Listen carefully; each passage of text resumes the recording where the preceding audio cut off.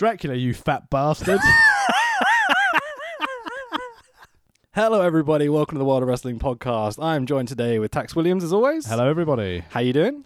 Struggling a little bit. I am carrying what can be described as an injury. Oh, what happened? Well, it's been an injury that's been lingering for a while, but seems to be getting progressively worse to the fact that I have neck and back pain that also shoots into my right leg. Jesus. Like from wrestling, or? I don't know. I mean, to be fair, leading up to Kings of Summer Rumble for SCPW, I didn't really do much training because I was a little bit uncomfortable. Okay. And also time constraints. But no, I haven't done much since. Obviously, I've done cycling, running to try and keep cardio up. I haven't bumped since Kings of Summer. Well, running's high impact, man, so maybe that's not the best thing to be doing. Maybe you should try, like, cycling more. Oh, no, I do the cycling as well. But yeah, I know you've done a lot of cycling over the years. I always see photos of you and your kids are, like, out and about with the bikes.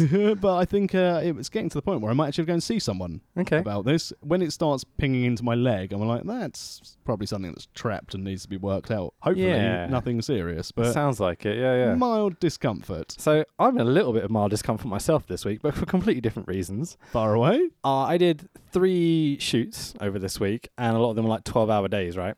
So 2 days ago, I slept in for the first time in months. I think I mentioned this to you. I thought I'd had 12 hours sleep. It was actually about 9. But like, I've worked out that I suddenly had this pain. Well, not worked out. I suddenly had this pain in my right foot. I was like, why have I got this pain in my right foot? If you look at it, there's a big red mark. It looks all swollen and shit. Okay? I've worked out what happened. Because I slept in during the day, I've left the curtains slightly open, and the sun has been beaming in and burnt my foot. What idiot does that? Like, really? Oh, it's the stupidest injury I've ever had in my life. So that's the best. Yeah, like I almost cancelled a client meeting yesterday because I could barely walk because like literally my foot was like swollen like 3 times the size. It's ridiculous, mate. Oh, amazing. So we are doing WrestleMania 8 today. Yes. What an absolute beautiful show. I picked this partly for the amazing main event that didn't main event.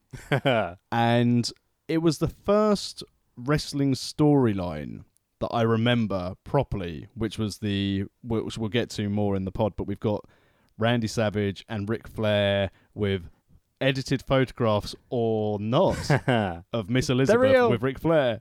Yeah. And from memory, I thought when I was trying to list the WrestleManias which I thought were best, it's like top 5 of my WrestleManias, this appeared in my top 3, and I thought, well, I've always said that 17 is the best WrestleMania of all time. Most people would concur with that. And then I started thinking, what could be close to 17? And I think WrestleMania 8 is there. So my little bit of background on this is that obviously my first ever VHS, which we talked about on the prequel episode, was SummerSlam 1992, which is 4 or 5 months after this show. I'd never ever seen this show until you said to watch it. Oh, really? Yeah. I hadn't realised I hadn't seen it because I have the box sets of all the WrestleManias. For some reason, I've just never watched this particular one. So this was really fun for me in that I knew all the storylines, I knew what happened, I knew the plots, I knew coming in, I knew especially coming out, because obviously I've watched that SummerSlam 92 VHS, maybe 2,000 times because it was just on repeat in my VHS for years and years and years because it's the only thing I had. We start with Vince McMahon's voice. Can I do it or do you want to do it? No, you go ahead. The World Wrestling Federation proudly presents WrestleMania! As he then runs down the card with the classic background music for WrestleMania, and the graphics are so good. I love everything about it. This made me so nostalgic and so happy. I really liked the build-up to this event. And again, going back to revisit it, how this leads on for the Royal Rumble in 92, where Sid eliminated Hogan. Then Hogan reached his hand up to say, oh, no hard feelings, Sid, and then yanked him out as a bad tactic for a good guy, letting Flair win the WWF Is title. that how we got to this point? I didn't know that. Okay, wow. And then leading up to it... It's funny they don't show Hogan being a bad guy in this card. No. At all. If he was a douche before, they don't show it, that's for sure. Well, that's the thing. He wasn't necessarily being a douche, but I think because there was so much on the line... Do you like fish sticks? Sorry. Go on. Because there was so much on the line... Yeah. And showing he would do anything to bring the WWF title back to Hulkamania, when he was eliminated, he just reacted badly. And Sid was a good guy at the time as well. So that then left Ric Flair to be the only second ever NWA and WWF champion. The first one was Nature Boy Buddy Rogers. Nice. So a continual run of Nature Boys doing this. And then they had a press conference shortly after the Rumble. I watched this. Is this the press conference that they show a bit of in this WrestleMania? Yes. Okay, I went back and watched the whole press conference just to see it because obviously I wanted to see the whole thing. Very well done. Yeah, for the time as well, to be able to do that. And obviously everything's kayfabe to the max. Yeah. And then they announced Hogan as the challenger. Which is weird. Well, because the whole idea was they were going to go for this dream match, the Flair versus Hogan, WWF title on the line at their marquee event. Yeah. Why doesn't this happen on this show? Like, I didn't quite get that. Well, through the research into the background of this, Flair and Hogan work in house shows together. Right. And the matches were dreadful. Huh. Because I guess either you work a Flair match or you work a Hogan match. It's maybe difficult to work both at the same time. Yeah. I've never seen any of these dark matches or these house shows, but they made the decision to switch it to have Sid and Hogan and then Macho Man Randy Savage against Ric Flair. How did they kayfabe this? Well, they had Sid lobbying to fight Hogan. Right. Because Hogan cost him his chance. And this is where Sid then turned into like the nasty son of a gun that he was, beating up jobbers, beating up enhancement workers, having the cool 911 cards put on them as he rolled them up and down in stretchers after he beat them. Excellent. And then Hogan had to come back to save the good guys, and Sid was threatening to destroy Hulkamania. And then at that time, they then switch over to Flair having these images of Macho Man's current on-screen and real-life wife at the time, Miss Elizabeth. Not for long, but at the time. Yeah. Shortly after this event, that's when the divorce was finalised. Let's talk about this, because this is really a transitional period for WWE. We're kind of coming towards maybe the end of Hulkamania. SummerSlam 92 is the first major pay-per-view where they haven't got Hulk on the card at all, as far as I'm aware. Nope.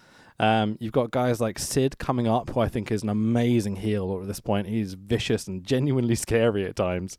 You've also got the steroid scandal coming along, which is one of the reasons Hogan disappeared on his hiatus. Indeed. We've also got lots of guys maybe in semi-retirement mode. Like, not long after this, Macho eventually goes to the commentary booth, but is still very kind of prevalent as a top face at this point. Yep. Jake Roberts disappeared for a while. This is Jake Roberts' last wrestling match, I believe, for a very long time. 4 years after this before he came back to WWE. Because the story I heard was that he was pitching for a backstage role. All right, okay. And so that's why he kind of like ended up stopping wrestling and did a couple of house shows afterwards, but maybe not at all. But because Pat Patterson had just been fired for a scandal, let's just put it that way. Let's not go into those details, Jesus. But yeah, so Jake wanted Patterson's role, but I think Vince knew the whole time he was always going to bring Pat back. So yeah, so it's a really interesting time period. It's kind of at the end of Hulkamania-ish, beginning of new generations. You've got like Shawn Michaels, Rick Martel, Bret Hart, all these guys that are the next generation, all kind of coming through already. I also really love the commentary on this. Heenan and Monsoon, start to finish. The last time they worked WrestleMania together, Heenan worked one more. He worked WrestleMania 9, part of it. That's I think that was the Caesar's Palace one when they were all dressed in togas. Yeah, that's where Jim Ross comes in. So I think Bobby's still around at that point, but Gorilla definitely isn't. No, this was Gorilla's last WrestleMania. Yeah. So our opening match on the main card, we have Shawn Michaels with Sensational Sherry versus El Matador. The racist stereotype. Tito Santana. Bobby Heenan's casual racism on commentary is genius, very funny, but a little difficult to swallow in modern society. I enjoyed, on the subject of Heenan as we're there, when Santana did the shoulder block over the top rope, Heenan shouted out, calling his move things like the flying jalapeno and the flying burrito. It's hilarious. Like, as long as you can take it with a pinch of salt and not take it too seriously and not think about how mocked his career was just because of his heritage. Like, but it is funny. Let's be honest. Like, Heenan, it could say anything and I'd probably laugh. Throughout the card, there are some brilliant moments from Heenan, which I've noted down some classics. But this opening match is a classic veteran versus young upstart. Yeah. So as we briefly touched on, this is Shawn Michaels' first singles match at WrestleMania after splitting up with the Rockers after launching Marty Jannetty through the barbershop window. This match was really interesting because for a lot of it, Tito Santana was in control. And for a 10-minute match where most of it was Tito Santana had him in a headlock Mm-hmm. and him working in there.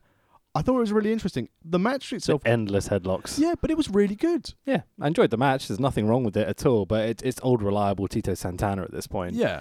In that every show around this time period, when they've got a guy kind of loose they don't know what to do with, they know they can put him in the ring with Tito, especially the heels. They can chuck him in there with him, and he'll have a good, solid opener. And this is exactly what this is, really.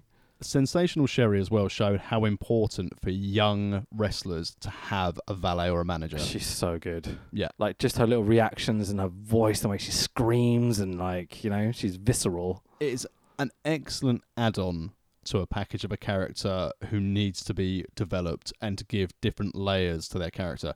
Even down to having her sing Shawn Michaels' entrance music. Yeah.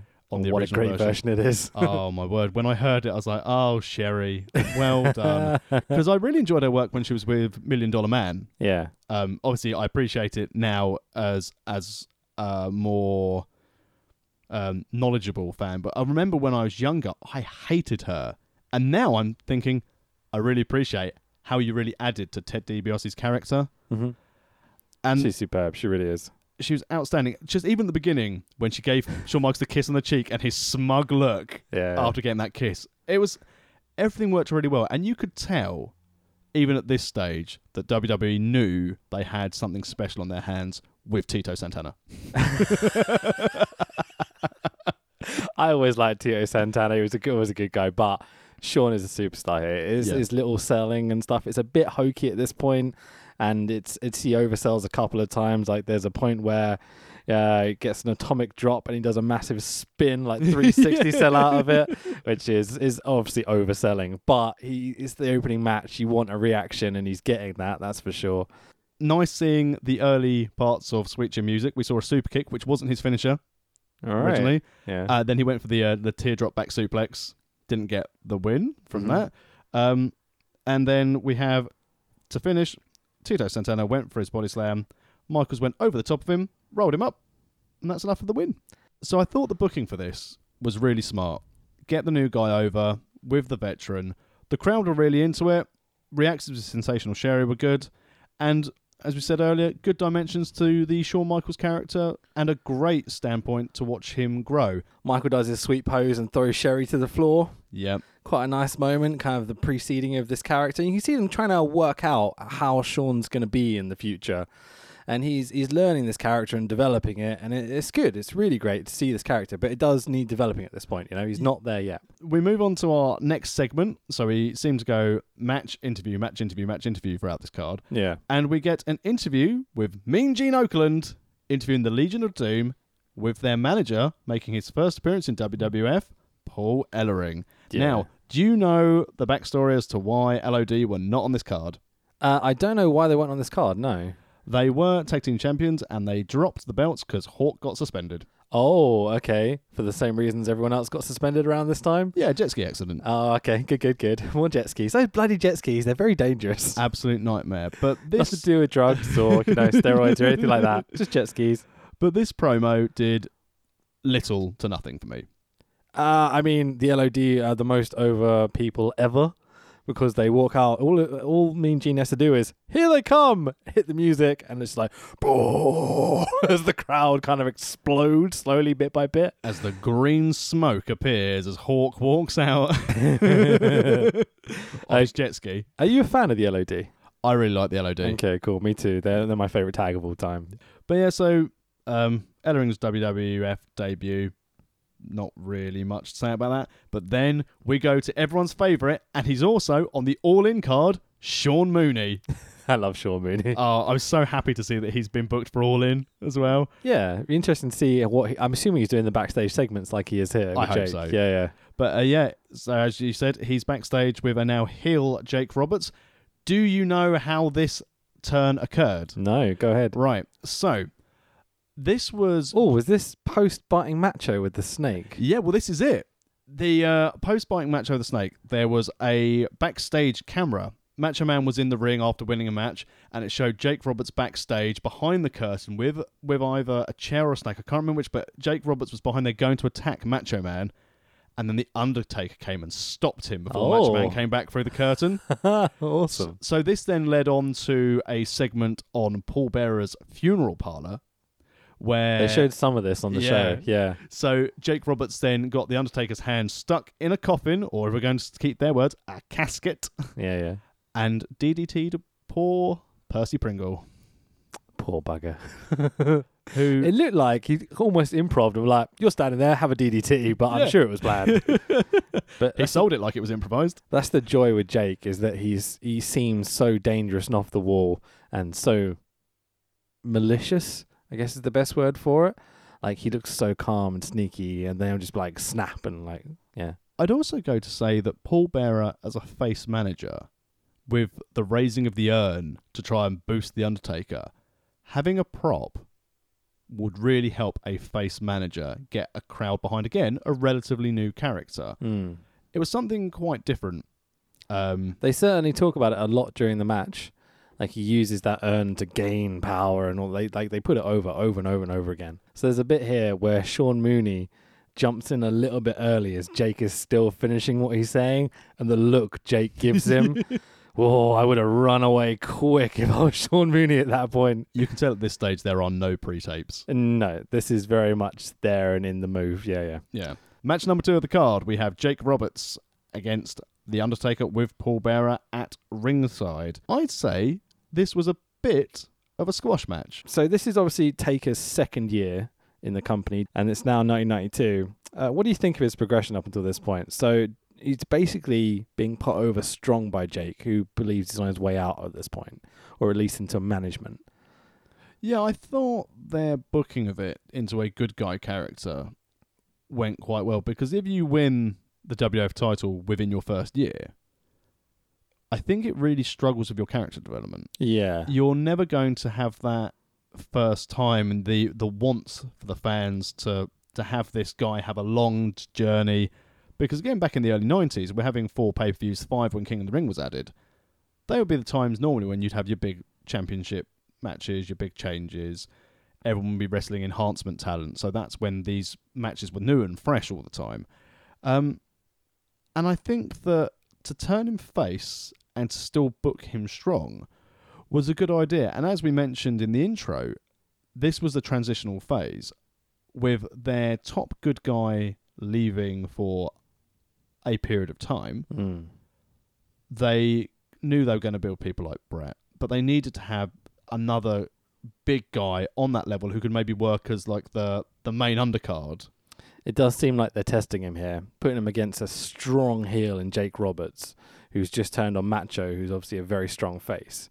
So to have Taker come in here and turn him face, it seems like one of the best guys in the world you could possibly do it with. I thought, again, a good match to build The Undertaker against an established top-level star. Jake hit a DDT that The Undertaker kicked out of. He sat up after like 30 seconds or so, maybe a bit less. Like, I think it was very clever that he didn't go to pin him and he's instantly kicked out, you know? Yeah. Like, there was a longevity there because they're not just going to absolutely crap on the DDT, even though having Taker kick out of it just normally, I think, would have been okay as well because it's The Undertaker. Yeah, but it was nice how they did it. It protected Jake's finisher, but it gave The Undertaker, again, that rub of saying, you didn't get beaten or even just put out of action by Jake Roberts' DDT. Yeah.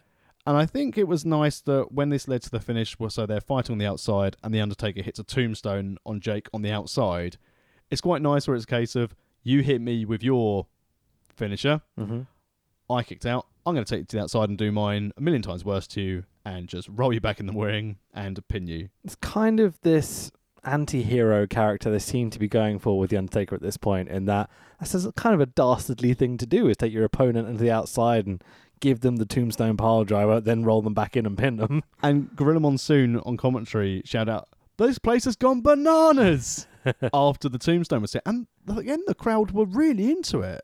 So, again, showing how working with Jake Roberts, who was so dastardly and disliked by the crowd, to get that reaction of the good guy, driving him into the, well, remember, they're only soft padding for the Olympic Commission and the Athletic Commissions. If not, it'd be concrete. I mean, watching this back now, you can see that Jake's head is literally about 6 inches from the ground. So it didn't have the impact I think it was quite meant to have with me. But as a crowd member, this is kind of cool, you know. And it's always important to work safe. Yeah, yeah. Please don't pile drive people's heads into the ground. Like, that's probably not a good shout. It's amazing how you think the Undertaker's career could be so different if that character was introduced 3 to 4 years later, because he just would have been a joke character. Maybe, yeah. At a funeral parlour. He came at the time when obviously WWE were doing all their big, gimmicky, cartoonish characters. Mm. And then it was when it got to the early 90s, sort of mid-90s, where Vince McMahon did his we're going to tear things up and change things, and we're going to be more serious. Well, he had to compete with WCW, obviously, yeah. But I think had Mad Mark Calloway not debuted when he did, yeah, I don't think he would have had as great a career, because Vince McMahon took that character and, with the help of Mark Calloway as a performer, evolved it. And I'm sure we'll see The Undertaker over many shows that we review and talk about how his character developed over the years. But the fact he was already and completely blissfully unaware 2-0 at this stage. Do you remember when you think WWE realised they were onto something with an undefeated Undertaker? Because I've got to imagine that to start with, it was just coincidental booking that The Undertaker went over at Manias. And then when I think so. Well, at this point, obviously, they're looking for someone to replace Hogan. And I think they know Taker has the potential to do it. So I don't think he's going to lose anytime soon. Especially with how strong he was. Like, I obviously remember this in SummerSlam 92 now, where he just basically no-sell stuff all the time. I don't know when he debuted, was it no-selly that quick? Yep. So right from the beginning, they knew that this was a guy that was just going to no-sell. It looks like Vince is trying to replace that missing gap that is Andre. Yeah. You know? And I think Taker was the guy that he always knew was going to be that man right from the beginning. And I think you can see them trying to do it with people like Tatanka, where they're giving them unbeaten streaks. And looks like he's a good-looking big dude, you know, with a gimmick that works and everything. But it's just, it never quite got over like Taker did. Taker right from the beginning was like, when you see those kids in the crowd, like terrified of this dead man. You know, like it worked. So our next segment, we are backstage with Gene Okerlund talking to the Intercontinental Champion Rowdy Roddy Piper ahead of his match and title defense against Bret Hart. Again, from a storyline standpoint, I'm assuming you know the backstory to how this match came about and how Piper won the belt? No. Right, so earlier in the year, the Mountie was feuding with Bret Hart, and Bret apparently had a temperature of 104 degrees. Right. And the Mountie beat him. Okay. So I don't know if Bret was legit injured or this was just a way of getting the belt off Bret. So that leads us into me and Gene Okerlund interviewing both Roddy Piper and Bret Hart. Interviewing both faces. Like, yeah. Showing how much it's gentlemanly conduct. And it starts off quite nice. Piper saying, I loves your family, I loves your mum, I loves your dad. Semi-sarcastically, like an overly aggressive, for sure. Like, you can see where they're going right from the beginning. And then it escalates. So quickly. Yeah. if there was a image for this, that would be the Ron Burgundy going, well, that escalated quickly on this one. And then it just leads into the match.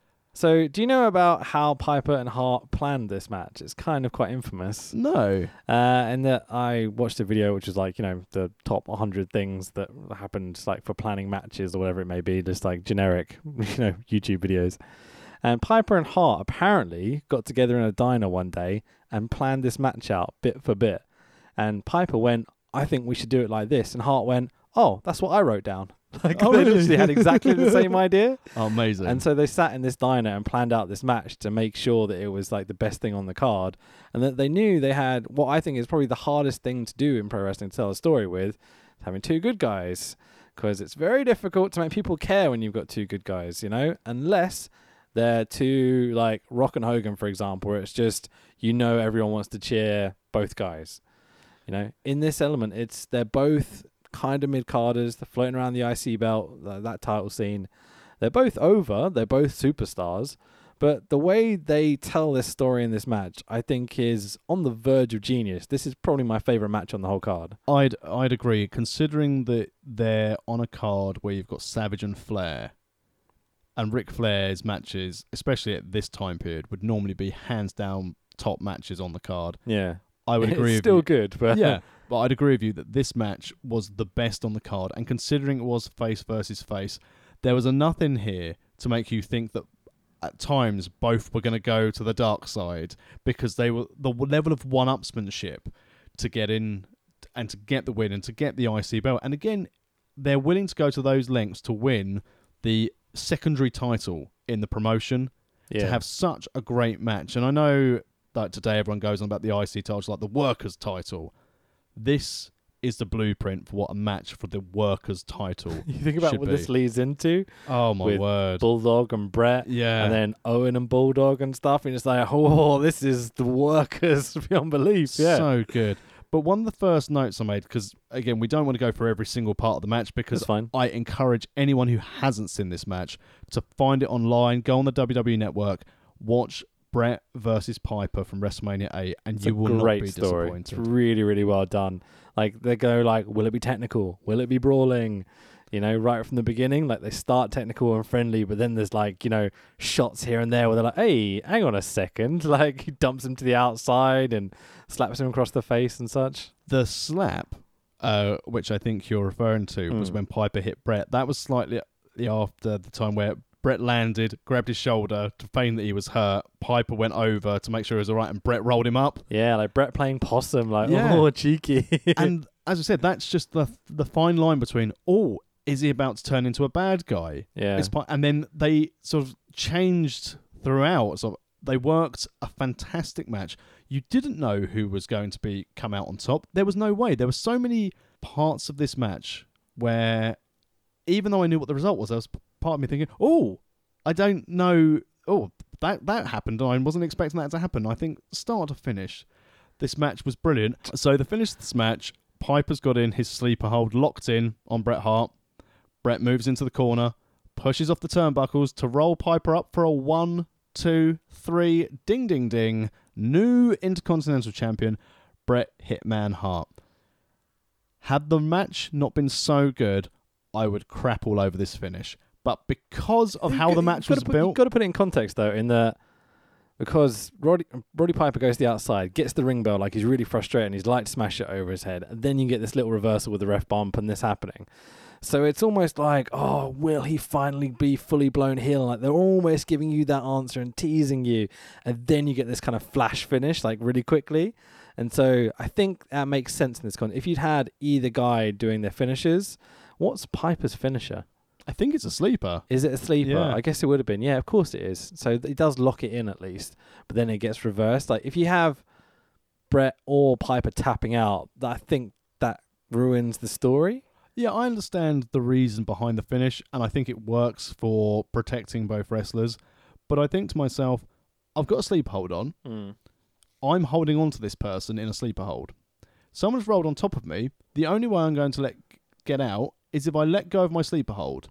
At that stage, I think I'm just going to let go of my sleeper hold, and he will fall off me. I think the justification in terms of like kayfabe is it's happened so fast and it's so unusual that he doesn't quite realise what's happening until the pinfall's been made. Yeah. Because as soon as he counts to 3, he lets go and looks up and he's shocked and he's like, wait, what happened? But did you not think that the referee didn't react fast enough to make that be a quick cover? Yeah. Because there was a lot He's not great at his job, to be honest. Yeah. Looks great in a Lego movie. But He spent too much time in his hair. He's not paying attention, you know?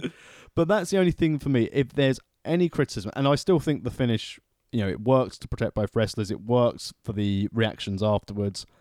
Had the referee gone down and counted the 3 quicker, I think from me looking at it now would go perfect match. Yeah, definitely. Whereas now I'm just going very, very, very good match. Well, when Gorilla Monsoon at the end of the match is just going, what a match at the end of it, it's pretty good, Yeah, and again, I think the commentary on this also really helped build the story, because obviously they were great. Yeah. Heenan didn't know what to do with himself for Yeah. a lot of it. That belt, who's in charge of the ring bell? It's like, someone should have better control over this ring There's bell. a line where Bobby goes, give me the belt, I'll hit him for you. So good. Trying to encourage them to be heels. Welcome to the Heenan family. Heenan is amazing. Like, again, the whole way through this show, he's so good. Roddy putting the belt on Brett at the end to kind of solidify their competitive but friendly nature, which is quite a nice moment, for WrestleMania. Usually I don't like this sort of stuff, but again, with the story that they told, makes perfect sense. Yeah, and there was something on the line. It's not a case of, we've just performed to 12 people and we're the first match on, let's hug it out because we did 12 moonsaults. Yeah, I hate that. That's not good. This, as you said... Family history, competitive, cheating a little bit, both of them. Like, you know, they always give each other receipts.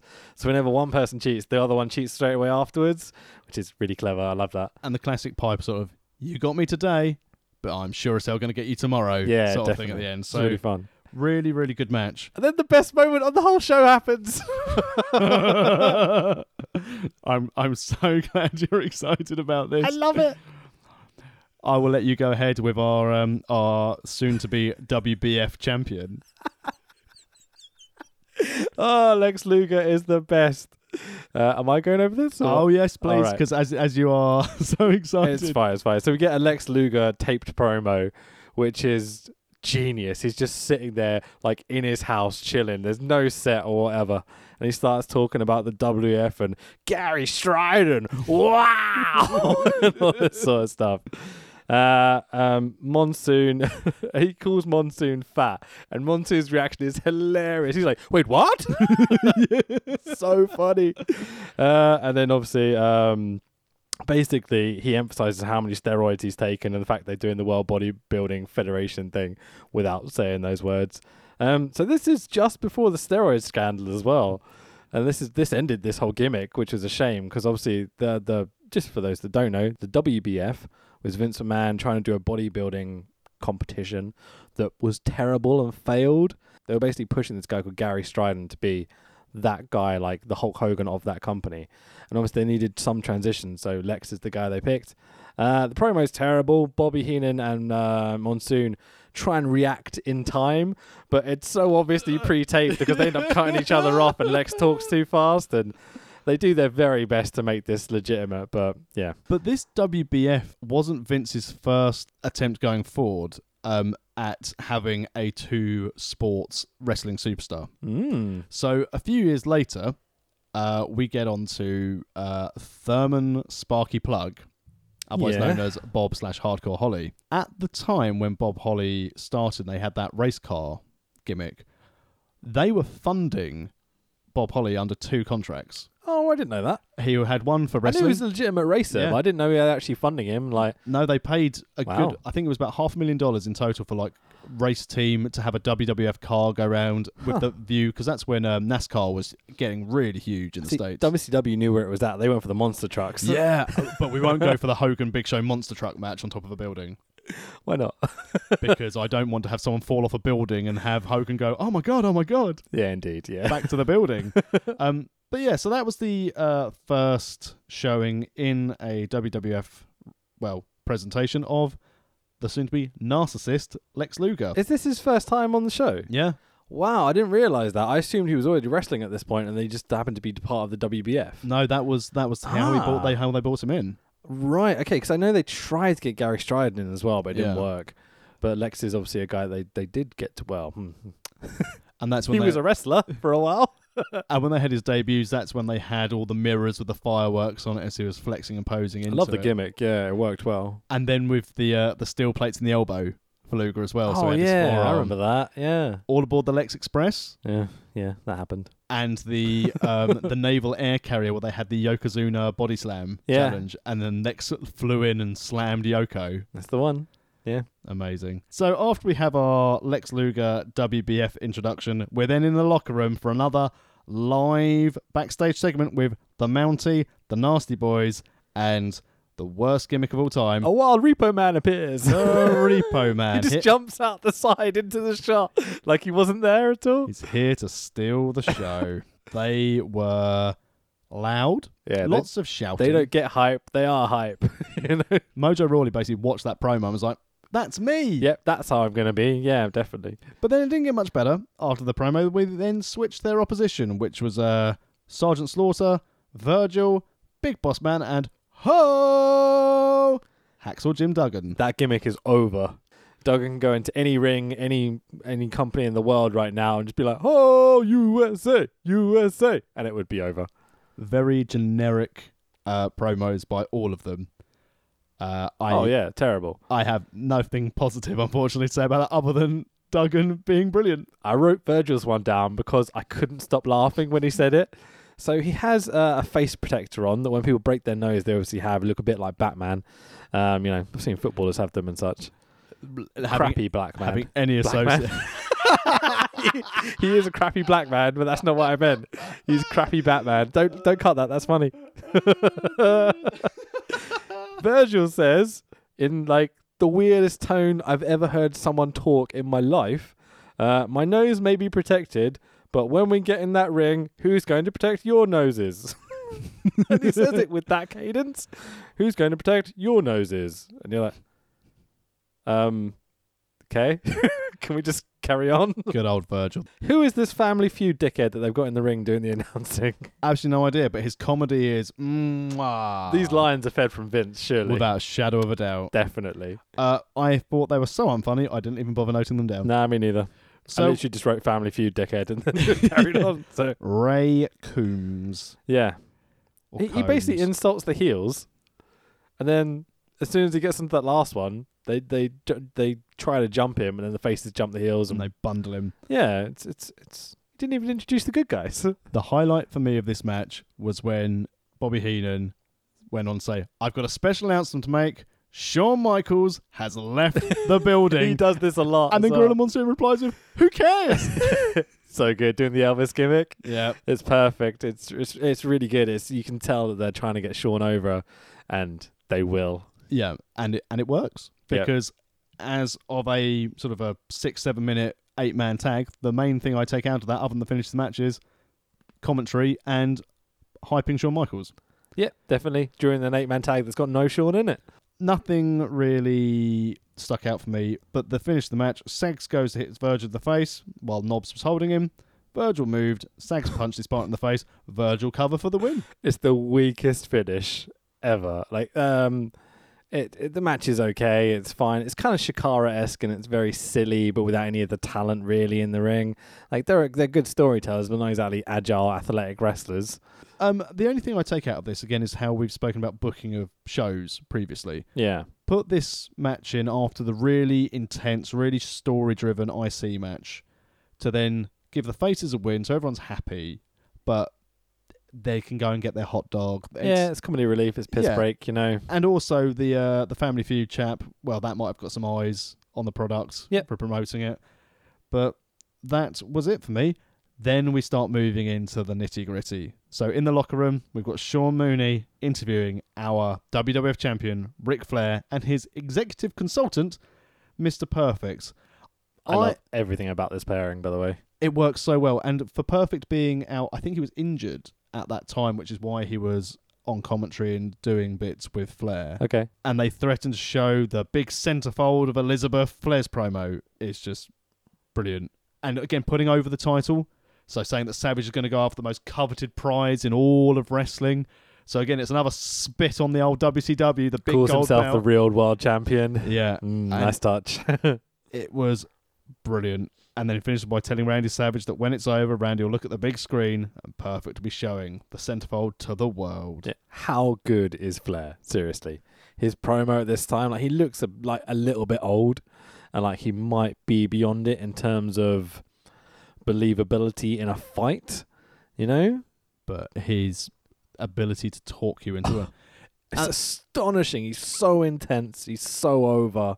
Like, he knows all the things to do to make you hate him, but he's so good. And at the same time, building up Savage. Yeah. Because at no point did he compliment Savage, but he got over how important and how he knew this was going to be tough, but how he knew he could beat the best. Because obviously, to be the man, you've got to beat the man. Yeah. I thought you were going to finish it then. I was like, please say the second half. Please say the second half. That's not even one to that's not even one to joke or even try and put a fun ending in. There's no to be the man, you've got to beat Tito Santana. No. Woo. And then after the perfect Ric Flair promo backstage. It is a perfect Ric Flair promo. We cut to Gene Okerlund standing outside Macho Man's locker room. So already playing politics. He's got his own locker room. And also Elizabeth locked in a cupboard somewhere. Allegedly. Yeah, allegedly. Let's add that in. God. And then, Macho Man's refusing to talk to anyone. big entrance. Which for is Ric the same Flair. gimmick they do at SummerSlam, by the way, with the whole whose side is Ric Flair on between Warrior and Macho. Like they go to Macho Man's locker room and he's like, no. Actually, Lord Alfred Hayes goes to open the door and Macho slams it in his face. Like, yeah. Consistency is always nice. Well, that's the thing. And again, early doors WWF, logical booking, because you just have to work to your 4 big shows. Yeah. Who do you want at Mania next year? We don't need to worry about it. We can see how the crowd is at Rumble. Great. It was a simpler time, which made booking and storylines more compelling. And I don't think it's just because I was younger, because if you look at the main marquee matches of this, all the stories make sense. Yeah, they're all really good. That's why I like this WrestleMania so much, was that the matches are good. They're really solid. There's nothing kind of like, spot fest, crazy Young Bucks sort of match or whatever, which you wouldn't expect, obviously, from this time period. But every story is solid. The wrestling is solid. The storytelling in the matches is solid, So, it's absolutely great. So we have our big entrance Ric Flair as Bobby Heenan just lays on how expensive Flair's robes are. Mm-hmm. And, this can't believe at 1992, this is Ric Flair's first WrestleMania. Yeah, it seems a shame that he didn't get in earlier, but again, he's the NWA guy. Yeah. It always was. He wasn't at any others after this, was he? This was his one and only WrestleMania until... Again, go on. He came back, was it against Undertaker? I next Mania? believe so, yeah. I'm not sure what the matches he came back for, but yeah, again, it was a transitional period of WWF during this time period. This is one of the last things Flair does for them, Yeah. And it's weird in that he is top heel at this point. Like, him and Sid are 2 guys that don't stick around for long, and they're their top heels at this point. I mean, at this point, they've still got Hogan, Savage, blah, blah, but again, they're all kind of on their way out at this point. They've done everything they could have done in WWF at that time. It seems weird that they wouldn't do everything they could do to hold on to Flair. I think that might have been down to Flair's personal choice, though. Yeah, maybe. Rather than anything. I mean, he's always the competition, so you think his loyalty really in the back of his head's with the NWA. Maybe not WCW, because he was kind of shit on by them. Yeah. Especially when he's doing all the little digs at WCW as well. But he certainly has always been the NWA guy who held that belt for a long time. Had some amazing matches too. So, I mean, championship match halfway through the card. How do you feel about it? Not happy about it. Me neither. This should have been the main event. I understand why Hogan was on last. And I understand that leading into that story with Hogan, they started to play up maybe it's Hogan's last match. But this, and I still think to probably up until a few years ago, the WWF, now WWE title, should always main event WrestleMania. Because all the wrestlers have always said... Men's or women's, yes. Yeah, well, exactly. Any championship, the top tier championship should main event that pay-per-view. Yeah. Because they always say, if you're not in the business to be the top champion for your gender, what are you doing? I don't necessarily agree with that, I'm going to be honest. Guys like Sami Zayn, guys like Colt Cabana... Colt Cabana and Sami Zayn probably all believe that they are good enough to be the top level champion in their promotions. And in some of their promotions they've wrestled in, they have been the top level champions. Yeah, I think they all can be. I think you need important people that can play important roles in a pro wrestling company. I don't think they all need to be champion to play those roles. So like Ted DiBiase, I think is a really good example. Ted DiBiase never really needed that belt. I think he should have had it, but he didn't necessarily need it, No, but I think in terms of kayfabe, I think you're right. Yeah, I think the story is that you are in your wrestling promotion to be the champion. Yeah. So why should your championship match with arguably the 2 best wrestlers on your card be smack bang in the middle? Oh, 100%. Yeah, makes no sense. Flair is wearing red is the first thing I notice, which if you know anything about Ric Flair, you know what's going to happen. Oh dear. And on that subject, Ric Flair blading directly into a camera during the No One's Allowed to Blade. Something I forgot to mention about the Bret match. Bret and Piper. Obviously, Bret blades halfway through. He cuts his eyebrow across the top. But they did a stiff punch before it to sell the fact that it was hard way. Yeah. And when they went backstage, Vince was like, "Oh, you bladed. We're going to fine you," and all this sort of stuff. They were like, No, that was hard way, Vince. And they portrayed it like that. Flair doesn't even try. No. Takes a bump off the side, hits his head against the rail, goes down, and literally it's like splicing his face open. He might as well have just said to the camera guy, "Hey, come here. Oh, look what I'm doing. Look where it's in my wrist tape. La la la la la la la. Cutty. Apparently he got a big fine after this, which might not have helped with, the relationship with WWE and ask him to stick around and such. No, as we've mentioned on a previous pod about blading, the visual of Ric Flair, it looks spectacular with his hair and how it works, and because he's known for it. But I still think that had they not had blood in this match, it still would have been a great match. Yeah, definitely. It felt very insignificant to this story they were trying to tell here. It felt like they'd kind of had the match almost right up to the point of the finish, and then he bladed. Yeah. Like they'd almost completed a lot of the spots and the story and everything, and the blade came right at the end of to the point where you're so used to seeing Ric Flair with blood like flowing through his like white hair, where it was only kind of covering the first third of it. They didn't really go the full kind of Ric Flair blade job they usually do. No, it's just like he felt, I'm at WrestleMania, I should have this visual. Yeah. And I'm going to throw it in regards to the story. Mm-hmm. They start off fairly strong because obviously they go to the outside and Perfect interferes straight away. And then kind of as this match goes on, you can feel the crowd building and building and building and trying to hope that they get to this point of this finale. This was, again, similar to what we said about Brett and Piper. Mm-hmm. How they took the crowd on a journey. And whilst they were at different paces, it was fever pitch at the end of this match. You can tell how good they are at whipping up a crowd. And reading the crowd, because yeah, people have always said that Macho Man always wanted to plan a match piece by piece by piece and plan it all out before he goes out to the ring. But I think they're both so good that they would have been able to feed off that crowd. Did this feel like Flair working a Macho match or Macho working a Flair match to you? This felt a little bit like Flair working a Macho match to me. Purely because parts of it felt a little bit robotic, like it was, we must do this now. Right.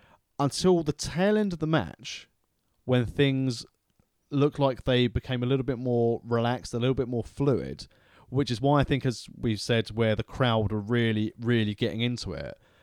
I think this match went longer than it was planned to. Okay. Which is why Bulldog and Berserk was struck off the card, because they went off book a little bit for what they were doing. Okay. That's just an opinion of how the match unfolded. But when they get to these false finishes, they've got more false finishes in this match than the Bucks do in their matches, I swear. was going to say, yeah, this is more than the average indie. Yeah, and especially WWE at this time, like you would have an occasional false finish, someone might kick out of a finisher or get a surprise finish. But it's very rare. Usually when you have that finish, it's boom, boom, boom, done, This was, I think, the first instance as well, and looking back as a fan now and watching some of these earlier things, that you had anything of this ilk in wrestling of that time on the in the big companies. Well, it's become such a personal story between the two, with Flair macking on Elizabeth and stuff, and obviously Macho playing into that real life protective character. I think they play on this really well in this match. Yeah, everything start to finish works for me on this, especially with Perfect like dragging them out the ring when there's like a finish about to happen. So Macho does the elbow drop, and then like Perfect goes in and drags them out the ring and makes sure he doesn't get pinned. So you still get all your nice spots, but then there's reason to carry on the feud. Yeah. So while I like that Mania is the culmination of all the feuds, they left enough that they could continue to go down that route, which I think all in all this match was really clever. You had all the classic spots. So you had the figure four and then Savage reversing it again, going back into my undo your legs. Well, he does after a moment. Yeah. But the fact that this whole I mean, even as a child, I remember seeing people flipping over the figure four and they'd be like, oh, he's reversed the pressure. I was like, not really. I love that little kayfabe thing about pro wrestling, where it's that thing of like, if you can turn over the figure four, reverse the pressure. It blatantly doesn't. It blatantly still breaks your shin bone if it's a legit hold. But yeah, that's an absolutely beautiful thing. So we get Flair with the knuckles, with the ref distracted, the brass knuckles. Okay, but then Macho kicks out, which I kind of knew it was going to happen because Flair's wearing red. But aside from that, like you would assume the brass knuckles is going to be the finish because they sell it absolutely beautiful. Then Perfect grabs a chair, smacks it on Macho's knee. Macho then sells it like an absolute don. The way he's kind of hopping around and trying to put weight on his toe on the leg that's been damaged. I think he might be the best at selling ever.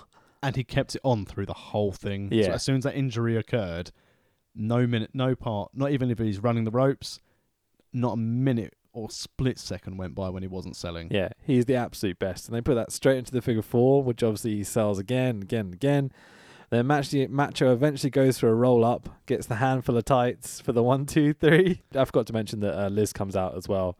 He's obviously broken out the closet backstage to the front, and they have like 6 or 7 guys kind of all trying to like be like, oh no, you shouldn't be here, you should be like backstage. And did you notice who one of those guys was? Go on. Shane O'Mac. Oh, is it Shane out there? His first ever appearance on camera in WWE. Oh, great, that's awesome. Shane O'Mac, one of the backstage guys. Pyro, 60,000+ people. There's something that happened just before the pyro. Oh, Flair kisses Liz on the lips, and you just see Macho be like, you son of a... jump over her, and mayhem ensues. But then once eventually they kick out Flair and Perfect to the back, you then get the pyro, and they're celebrating the fact this is the World Wrestling Federation Championship. And but it's that finished. brawl afterwards went on for ages. It did go on a bit, yeah. Which again, that's where I think Bulldog Berserker got cut. Yeah, because true. I mean, he sold it like an absolute champ. But even after Flair and Perfect had left, Savage was still losing his mind, and Elizabeth was like, "Just put me on your shoulder and do that thing like we did when we got married." Yeah. We've got Sean Mooney interviewing Perfect and Flair. Shut up, Mooney! Straight away in goes Perfect. And then Heenan has left the commentary booth to then come back and say that he saw it. He saw that Savage had the tights. The fact that they're following up the fact that Heenan's the guy that bought Flair across from WCW and such. Yeah.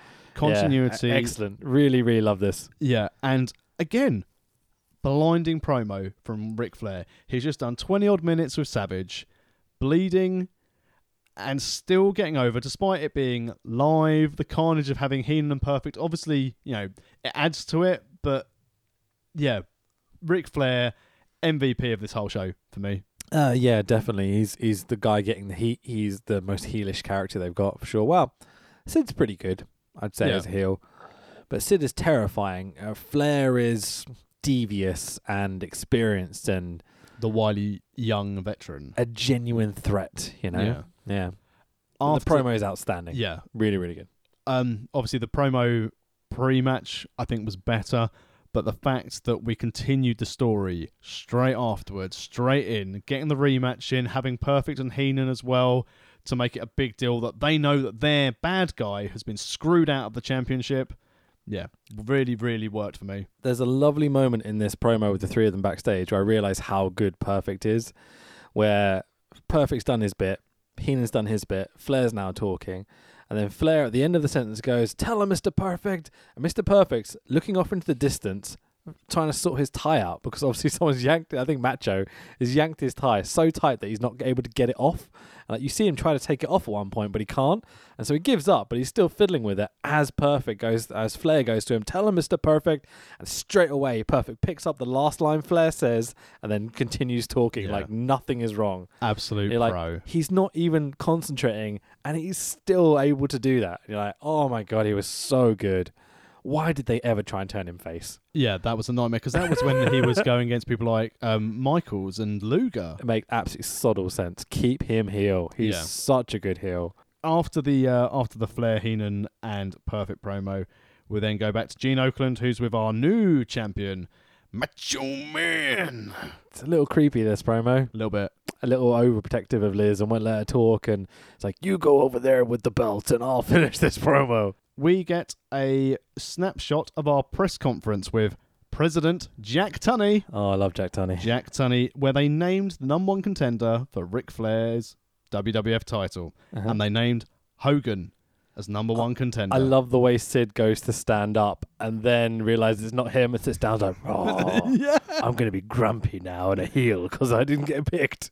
And then this leads into, as we mentioned earlier in the pod, Sid campaigning and lobbying to face Hogan because he cost him his opportunity. Smashing up the barber shop and getting spunk all over his face. Yeah, good on. That shot looks hilarious because he hits like a shaving cream thing. Yep. And then like obviously has rebounded and gone all over his face. So when he's screaming at the camera, it just looks like he's got cum dripping down his face.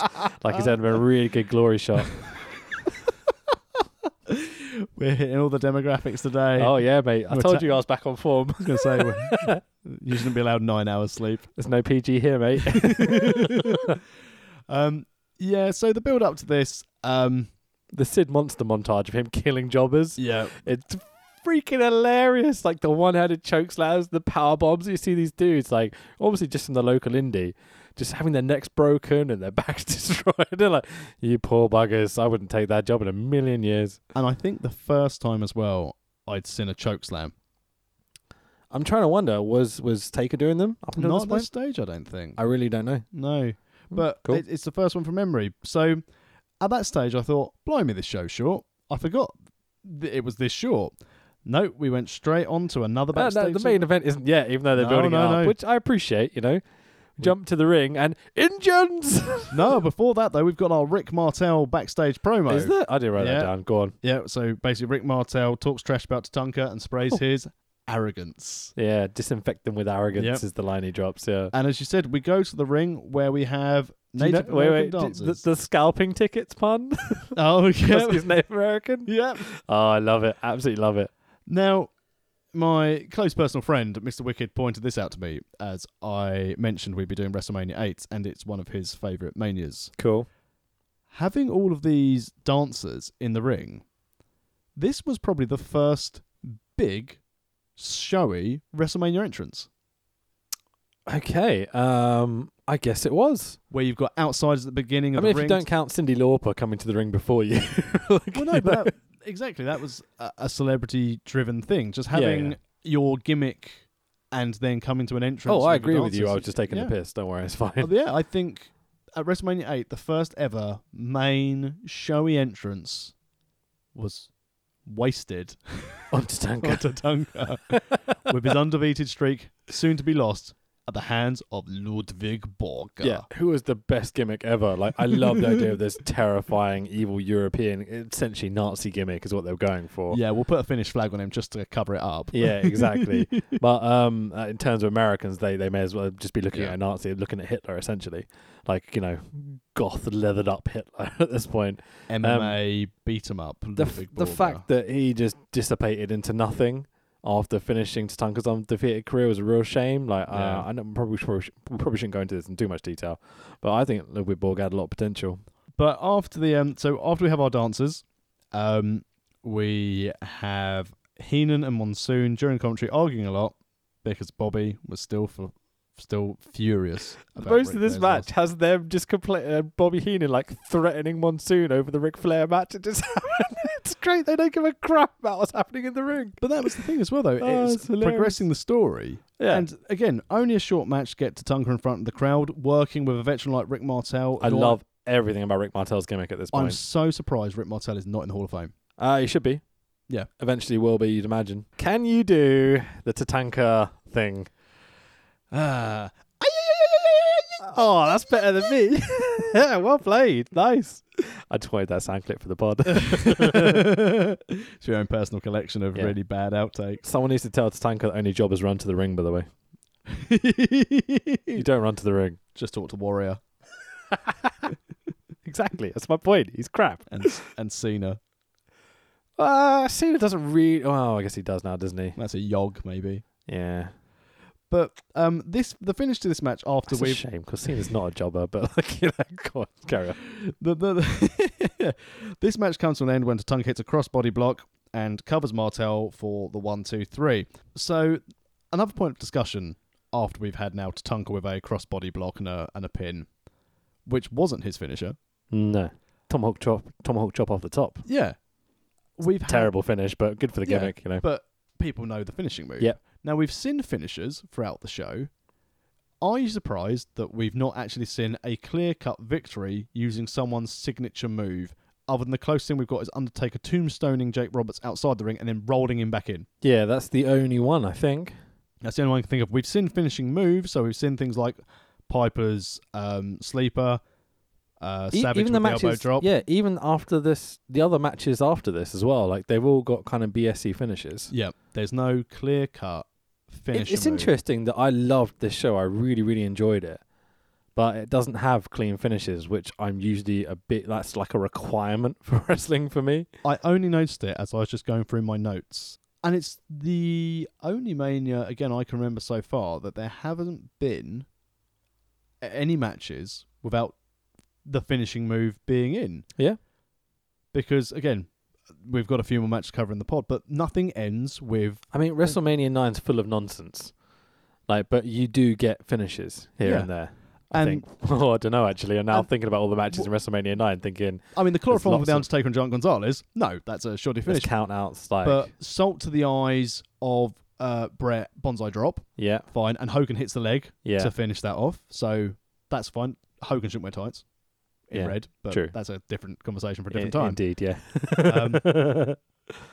But yeah, it was odd that when I noticed it, I just thought it was an interesting point to note. Can we also talk about Tatanka's tights? No. The red codpiece and the red thong stripe down his arse. Like, what's he going for here? Like, this does not work. So, moving on from Tatanka, we get our next backstage promo, which is our good friend Sean Mooney with my favourite tag team of all time, Ted DiBiase and Owen R. Shyster, IRS, with Jimmy Hart. Cool. Now, Jimmy Hart had recently jumped across to Money Inc. because he was originally managing Money Inc.'s opponents this evening, the Natural Disasters. Yep. The Natural Disasters are a last-minute replacement because this match was supposed to be for the LOD. Oh, right. Okay, but Hawk was suspended, so can't, I imagine? Yep. Okay, right. Nothing in either promo. Earthquake and Typhoon cannot cut a promo to save their life. So my notes are super grunty and shouty and slappy. Mean Gene almost loses his mic in the kerfuffle. The only thing... I mean, the match was nothing. We'll get to the end. But the only thing that this did for me was remind me of when I saw Tugboat turn heel and become Typhoon on the Bushwhackers. All right, cool. It was a 6-man tag. I kind of remember this, yeah. Earthquake and the Nasty Boys, I think, against Tugboat and the Bushwhackers. And then Tugboat turned on the Bushwhackers and they squished them. And then Earthquake and Typhoon formed the Natural Disasters. It's a perfect pairing. Obviously, my first introduction into them is obviously SummerSlam 92, like I've mentioned like 20 times in this podcast now. I remember thinking they looked big and scary, but kind of lovable and facey at the same time, because I know they're meant to be heels initially, but they turned face pretty quick. Yeah. What do you think of the Natural Disasters? Because I think John Tenta, Earthquake, is one of the greatest workers of his generation. I think for big men, yes. Yeah. I think it was awful when they tried to put him in sumo matches. Yeah. I think it was awful when they tried to have him go against Yoko because he was just beyond it at that stage. But when I started watching, he was the big heel going against Hogan. Yeah. Doing like the Earthquake jump around the ring, making the jobber bounce up and down in the middle. Can we talk about WCW and the fact he was a shark? I think for the benefit of Mr. Tenta, we will not mention his role in Shark. And then we certainly won't mention Typhoon Tugboat as the Shockmaster. Oh, I don't know what you're talking about. That's not the same person. Definitely not. In this match, when it got started, one of the only fun parts I had is when Typhoon got involved in some of the action and we got a double noggin knocker. They're always fun. I love a double noggin knocker. Talk about fun parts. Mullets ahoy. So many mullets. Even Ted DiBiase and Owen R. Shyster have got like a good rat tail kind of like thing going on. Earthquakes is bald on top, but it's got the tail down the back. But Typhoon, holy shit, is that a mullet? He's got the proper like buzz cut up the top and then the drape down the back. You're like, oh, that is beautiful. The match again is a bit throwaway for me. The crowd aren't. They know how to work a tag match. You know? But the crowd aren't really into it. And again, I think this was thrown together reasonably last minute. Yeah, but I like the finish. I like the heel finish. You got to say Money Inc. are very generous in the match. They let the Natural Disasters be the dominant tag. Yeah, and the thing is, though, you'd expect them to be the dominant tag. They're two especially with the way plus pound boys, 400 pound like wrestlers against a millionaire, and an accountant. Yeah, just dastardly heels, essentially. Yeah. They're meant to be cowards and stuff occasionally, you know? But the match ends when Money Inc. have enough, and they get their belts, and they walk away, and they get a count out. Had this been earlier in the night, I guarantee you a face would have run after them and brought them back in. Yeah. And I wonder if that was part of their plan. But again, because they were running short of time, Vince was like, nope, just walk. What? It's really strange in the Earthquake signals for his big whoopsie finish where he sits on them. And then that's the working name of that move. Oh, the definitely. Finish. Yeah, that's what we're going with now.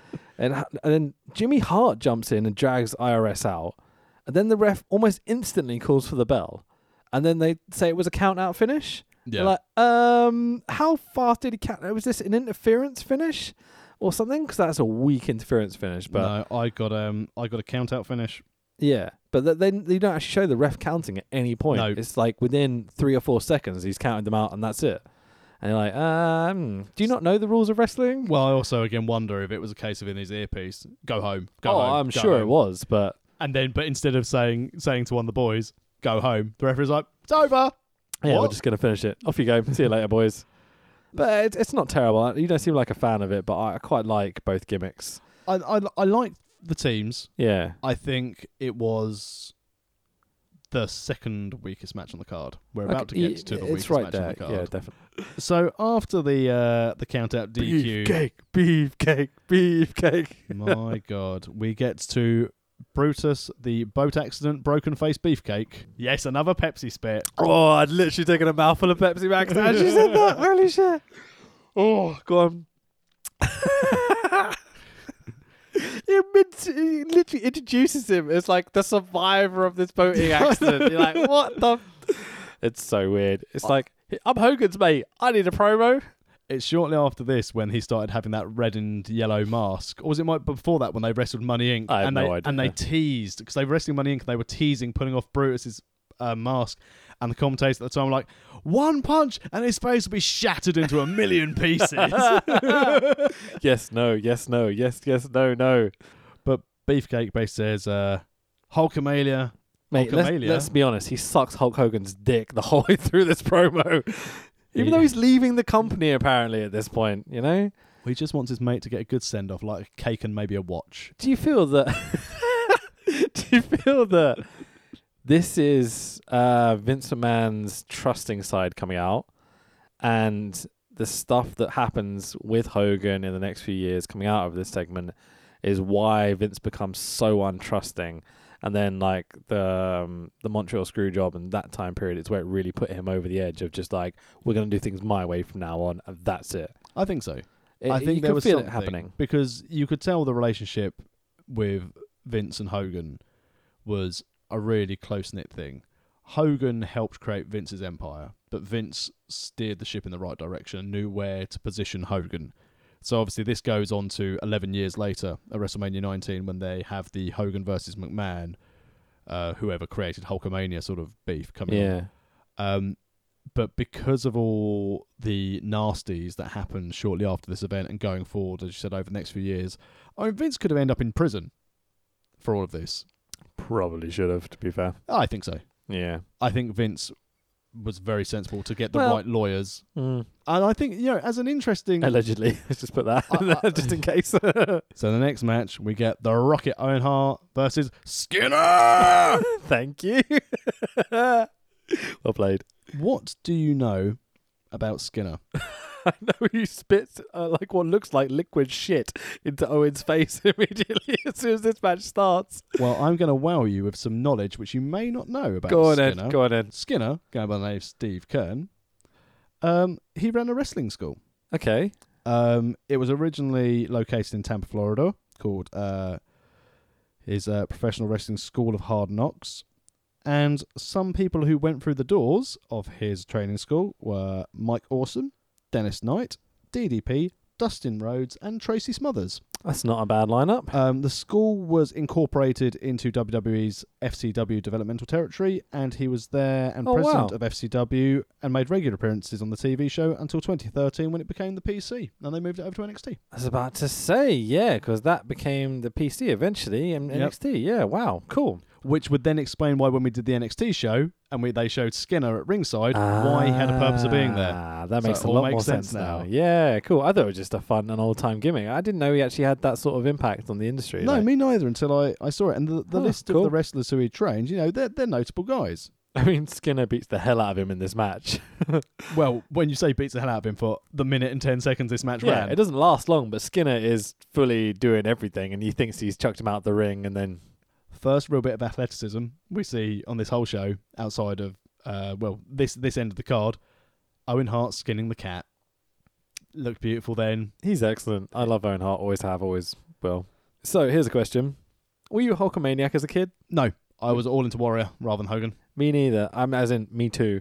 Yeah, I was never into Hogan. I was much more into Savage and Warrior. Yeah. Usually Warrior, just Yeah. because. Warrior was my favourite. Ding, ding, ding, ding, ding. Ring ding, music, ding, face ding, ding, paint, tassels. ding. Yeah, I'm in. Yeah. But yeah, you hate the Young Bucks. Are they jacked? To be fair, they are now. Do they get blown up running to the ring and can't do anything in the ring? Oh god, I love it so much. Looking back on it now, Warrior was a piece of shit Yeah, but he really was. and a terrible wrestler. But at the time as a kid, like, that's all you need is a good gimmick. Yeah. I'm in. That's why people cheer Roman Reigns and John Cena. Anyway, I enjoy the Ultimate Warrior purely because when he runs to the ring and he's knackered, it just reminds me when I walk up a flight of stairs. yeah, it's like me now still. Yeah, But so this main event, I love how Fink has to like introduce Harvey Whippleman in the ring, yeah, and he looks absolutely disgusted when he gives the mic over to Harvey Whippleman. It's like, Harvey Whippleman, here you go. it's like someone was just like Whippleman's mate, and they're like, "We'll book you in the main event of WrestleMania, don't you worry." Yeah, it's great. Former women's champion Harvey Whippleman, I guess he is. I think Yeah, he is, yeah. But this main event reminds me of what we've seen in main events over the last few years with Roman Reigns. Now, Roman Reigns is a lot more athletic, but people rave about this WrestleMania, and rightly so, because I think it was very good. And as I said at the start of the pod, this is my top 3, possibly even number 2 WrestleMania. it's right up there. Yeah. This main event is exactly what I consider main events to be in wrestling today. Because as there's no championship on the line, it's 2 big, muscly lads who know how to wrestle but can't tell a great story. There's certain bits that I really, really like about this match. Mainly silly stuff, like the fact Sid is genuinely scary. The build is quite good in terms of what they had to do. They managed to do it. You get that zooming shot of Hulk Hogan that's on every WrestleMania montage ever for the rest of the time, which to me, the only reason they got that shot is that the camera people didn't get to the entranceway fast enough. Yeah. So they just leg it up with the camera on them. There's a lot of things in this main event where people didn't get in the right place at the right time. Yeah, speaking of which, yeah. But as you say, the match it's too, I'm going to use the word roidy, 2 roidy guys going out there having a mediocre match. Yeah. Down the WWE network, there's that lovely little button that has number 10 on it and a little arrow that points forward. I might have clicked that a few times during this match. Yeah, I watched it. It wasn't the greatest match, and it certainly wasn't the greatest main event in WrestleMania. The start is very clever. And then when Sid jumps Hogan and they leave that playing over the top of it because the match technically hasn't started, it really lets Hulk get the better of Sid and then whip up the crowd. Yeah, and when they then face off, Yeah. they've built the atmosphere. Unfortunately, they've done a great build in the storyline. They've done a great build of the entrances. And then it goes a little bit south. Hogan is only interested in getting himself over. Yes. The whole way through this match, he's not really giving much to Sid at all. No, and I think, again, it doesn't help that he's on his way out because his mentality, allegedly, and, with Hogan, 99% of it you come across is BS. I mean, if only Metallica had allowed him to be their bass player,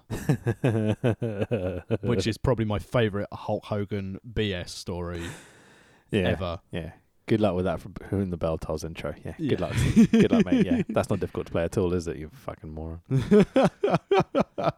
But yeah, he didn't get any. He didn't I mean, seem to be open to anything, did he? Even when Sid does the big choke slam, Hogan barely leaves his feet. Yeah. He literally just takes a back bump and just falls gently. Yeah. You're like, you son of a jump, put him Could over. have made Come on. it look spectacular. Like, Andre Sid is did. a superstar. Yeah, Andre did everything for Hogan. Yeah, and this is the story about Hogan that everyone, when he gets his terrible reputation from as being the guy that won't put people over, that he's definitely earned, especially in WCW and when he has creative control and such, and then suing them when he doesn't want to do what they want to do and stuff. Although he did put over Piece Billy of shit. Kidman. He did put over Billy Kidman. Yeah, That was a great feud. Well done, yeah. Millionaires Club against New Blood. Jesus. It could have been good if it had done properly, but you know. New Blood Rising. We feel some sympathy for these millionaires. Well, I wonder who's Yeah. booking this. Hogan. Do you notice that Sid cuts a promo to the camera halfway through? Oh my God. Like, it's like he's realised Hogan's not going to put him over strong at all. So he's like, all right, I'll get myself over then. Yeah. He's an odd chap, Sid, but I really enjoyed his work as a heel in WWF, WWE. He doesn't look very safe. I wouldn't want to wrestle him.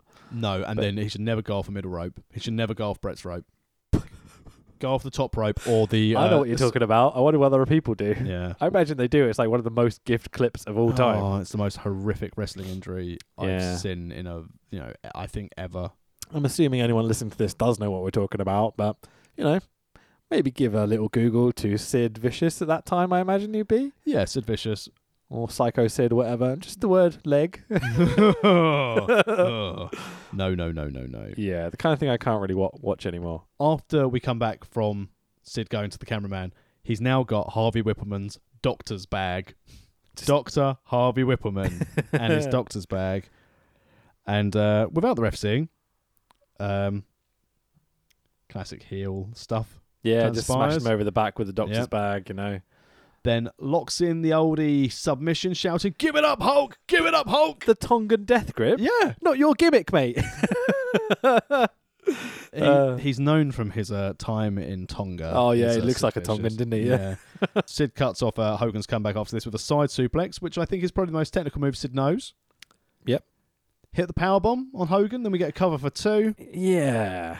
Hogan kicking out of Sid's powerbomb. It's Hulk Hogan, of course. I'm not happy about that at all. I gave a big sigh of like, ugh. And then we go into our usual Hogan routine, but the crowd laps it up. Nailed Sid with punches and threw Sid into the turnbuckles. Hogan with a big boot.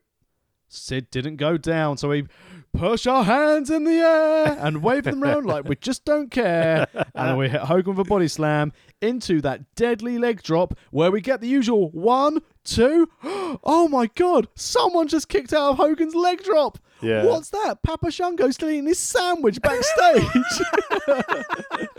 Harvey Whippleman and Sid do a great job here of improvising because for those you don't know that you just implied, Papa Shango is meant to come out and break up this pinfall, and he's not even through the entranceway when this is happening. Now, Charles Wright, Papa Shango, Godfather, Kama, the Ultimate Fighting Machine, apparently, which is a great gimmick. Stifling a laugh there, just talk over you. So the story goes for Charles Wright backstage is that he was waiting at the curtain for someone to give him a cue Right. to go out when it was about to be leg drop time, and no one gave him the cue. So he wasn't sitting at Gorilla, he was sitting by the curtain, essentially. Yeah, Like, oh, waiting to go out. come on, bro. But here's my thought process on this. It's quite a long way to get to that ring. And if Hogan hits the leg It's drop... like a 10-minute run. yeah, he's not the smallest bloke as old Papa Shango. You would have thought they'd send him out early, so he's definitely at ringside. Yeah. The ref doesn't need to notice, it doesn't need to be a problem. But after Whippleman and Sid create the best bit of improvising, and you can tell Hogan's livid that Sid's dared to kick out of his almighty leg drop, Yeah. Papa Shango just strolls down to the ring, jogging nicely, with his little face paint on, no hat. The bell's already rung by this point, and they don't really explain why. Harvey and Whippleman stuff. has got involved, entered the ring. Exactly, yeah. How naughty. And then, so Papa Shango's mincing down to the ring, and with He is as well. He minces his way down to the ring to start beating down Hogan after the DQ. No reason why Papa Shango and Sid Vicious are working together. Sorry, Sid Justice are working together. No reason for Dr. Harvey Whippleman. He's not Dr. Frankenstein. He hasn't created this monster. Vince has created this monster. So down they go. They beat down Hogan until a very familiar guitar riff starts playing. And out of the back, not missing his cue, was the Ultimate Warrior. Nicely done, yeah. As he legs it to the ring, blows up halfway to getting into the ring. Does one clothesline. Yeah. You expect him to be a house of fire and to wreck everyone. He literally does one clothesline to Shango, talking about the ring, and they're supposed the whole time just holding the rope, shaking them as he gets hit with a chair and stuff. I was going to say, gets dinked with a chair, and then, unsurprisingly, Hogan and Warrior overpower Sid Justice and Big Papa Shango. For the record, I love Papa Shango so much so I have a tattoo of Papa Shango. You do indeed, yeah. I bloody love Papa Shango. What a character. It could have been great. Until he got in the ring. He was also right in the ring. He was never like amazing. It's just Papa Shango was very slow and very tedious, basically. Papa Shango's best story was that build up with Ultimate Warrior when he made him sick. And Warrior looking to camera going, "Ugh!" with all the green vom. I enjoyed it. Yeah, it was good. So, I mean, Hulk Hogan wins by disqualification, which is a terrible way to end WrestleMania. You're putting over the guy who's leaving, not in a clean finish, and you've got the Ultimate Warrior to come take his place. Yeah, you've got your returning hero to come and take out your mid-card fictional demon character. Yeah. It's like when they brought back Giant Bernard as Lord Tensai, and they're like, this guy's going to be huge. Yeah, you don't remember him, do you? No, of course you don't. Yeah. No one's going to remember that Albert of the Prince variety. Why would Vince give this to Hogan now? Well, I suppose the only compromise is Hogan wanted the win. Vince gave him the win, but not via pinfall, by shenanigans. I don't know. For me, Vince has to stand up and be like, no, you're losing, or get the hell out of my company. But this is what we said earlier. This was the time where Vince was trusting, and he had a lot of stock in Hogan. And had the steroid scandal disappeared quite quickly, he needed his cash cow to be happy and back wrestling in WWF. Shame on you, Hulk Hogan. Shame. Overall, cornflake rating for the whole show out of 5 cornflakes? It's a difficult one in that watching it, I'd probably be solid 3.5, 4. But after talking about it and realising there's like no clean promos, no clean finishes, it's difficult. I'd probably stick with my 3.5, 4. It's a quality show. It's not got the caliber of wrestling I'd like to see on it. There's 2 really, really solid matches being Flair Savage and Piper and Hart. But the rest is all kind of a bit fillery, you know? Yeah, I mean, I went into this with the memories of Flair Savage and Piper Hart as the big matches to come to this, and obviously the return of Warrior in the main event. Yeah. I will still say, for nostalgia, this is in my top 3 WrestleManias. I really enjoyed it start to finish. I'm going to be honest, definitely one of the better WrestleManias. I don't enjoy many WrestleManias. No, WrestleMania, I think, I get excited for Mania. Yeah. It's always the one I take off work. It's always one I'll stay up and watch live, regardless of where I am in the world or whatever I'm doing. Yeah, obviously. But especially in the last few years. Oh my God, yeah. There's been some stonkers, some real bad ones. But I think that from a Mania standpoint, just for nostalgia purposes, for the commentary, and as you said, from start to finish, it flowed. Yeah. I know we had some filler matches, but they served a purpose. Yeah, of course, yeah. Absolutely. So I will. At least they weren't like 15-minute filler matches like sometimes you get now. It means the card ends up in like 6 hours or some nonsense. Yeah. I enjoyed watching this again. It's the sweet spot for wrestling for me for a big show. 2 hours, 40 minutes, start to finish, including promos and exits and celebrations.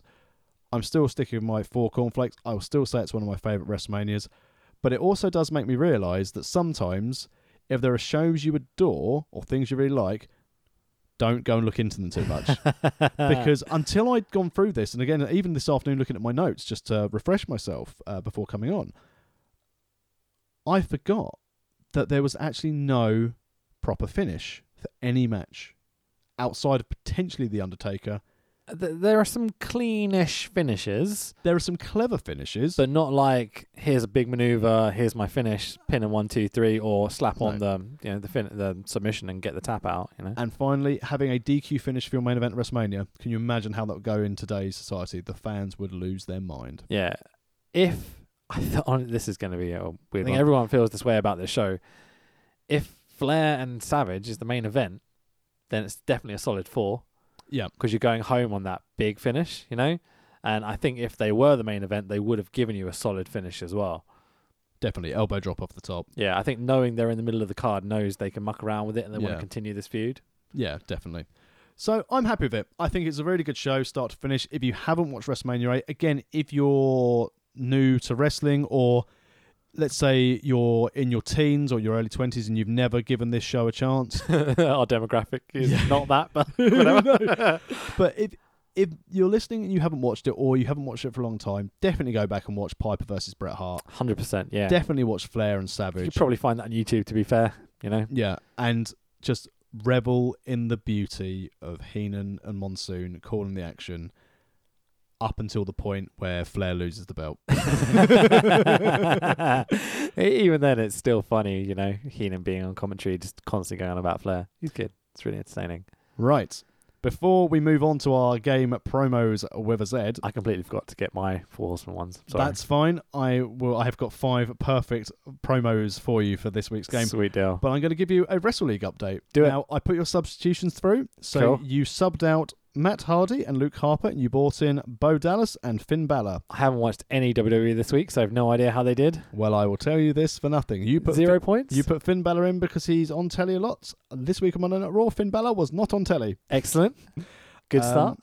You subbed out Luke Harper and you brought in Bo Dallas, who got you 1 point because the match was called off. Yay. So as it started, though, you get 1 point for a draw. So well done, Bo Aw. Dallas. That feels like a Well- charity point. And Ziggler teamed with Drew McIntyre to take on Seth Rollins, and for the first time in a long time, the heels won. Oh, excellent. And Cool. Ziggler got the pin, 3 points. Hey, nice. So that Cool. takes your grand total up to 28 points for the season. We've got 1 Raw, 1 SmackDown, and then a SummerSlam Cool. this season of Wrestle League. This week, I had Rollins obviously lose to Ziggler. I had Bazza Corbs lose to Roman Reigns, but as Roman Reigns my wrestler, I got 3 points, which puts me on 49. Nice. I'm not going to make any substitutions going into this last week. I did contemplate ditching Asuka and putting in Ronda Rousey because I'm pretty sure she'll win at the pay-per-view Sounds like to it. get yeah. an easy 6 points, Unless there's a massive screw job, which could be quite fun. But which is why I'm not going to do it because I think Natalia's going to screw her over. okay. Do you want to make any final substitutions? You've got 1 left. I'm good for a while. Okay, good for a while. It's the end of the season. So Well, I want to hold on to that last sub for SummerSlam just to Yeah. try and get a sneaky extra point here and there. excellent choice. Okay, so that then takes on to promos with a Z. I'm going to entertain some music.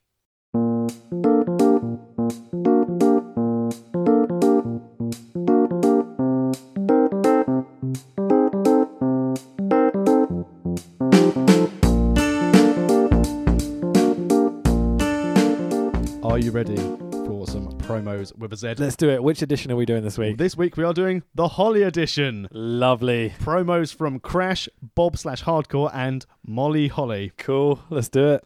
So I will start off with this one. How many are there? There are 5. Okay, cool. You need to get 3 for the win. Last week you got 100%. It was easy though. I'm pretty sure this week it won't be much harder. Okay, go on. But I Ed. have picked things in for my own entertainment as well as yours. Sweet. Promo number 1. It'll be okay. You can go around mutilating people, cutting people's heads off. Hey, that's fine and dandy. That's your business. Hey, I can forgive you for that. But when you affect sales of my merchandise, I can't forgive you. Oh, I'm between the two gents in this case. What are you trying to say about Molly Holly's merch? It's just the way it's said. I'm gonna go Crash. Oh, it was Bobo. Oh, damn! So difficult because it was more aggressive. So I thought maybe it would be him, but like, yeah, I'm obviously wrong. Okay. Should have gone with the actual aggressive person. Are you ready for promo number 2? Let's do it. One of the Hollies is having a conversation with Gangrel. Dracula, you fat bastard.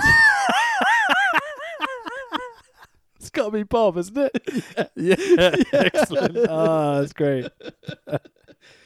Just how he does that. Dracula, you fat bastard. It's amazing. How did he get away with that? WWE. Oh, he got in a lot of trouble. Okay. So, you're 1 for 1. Promo. No, I won for 2. I got the first one. sorry, wrong. 1 and 1. Sorry. Yeah. Apologies. It's okay. Promo number 3.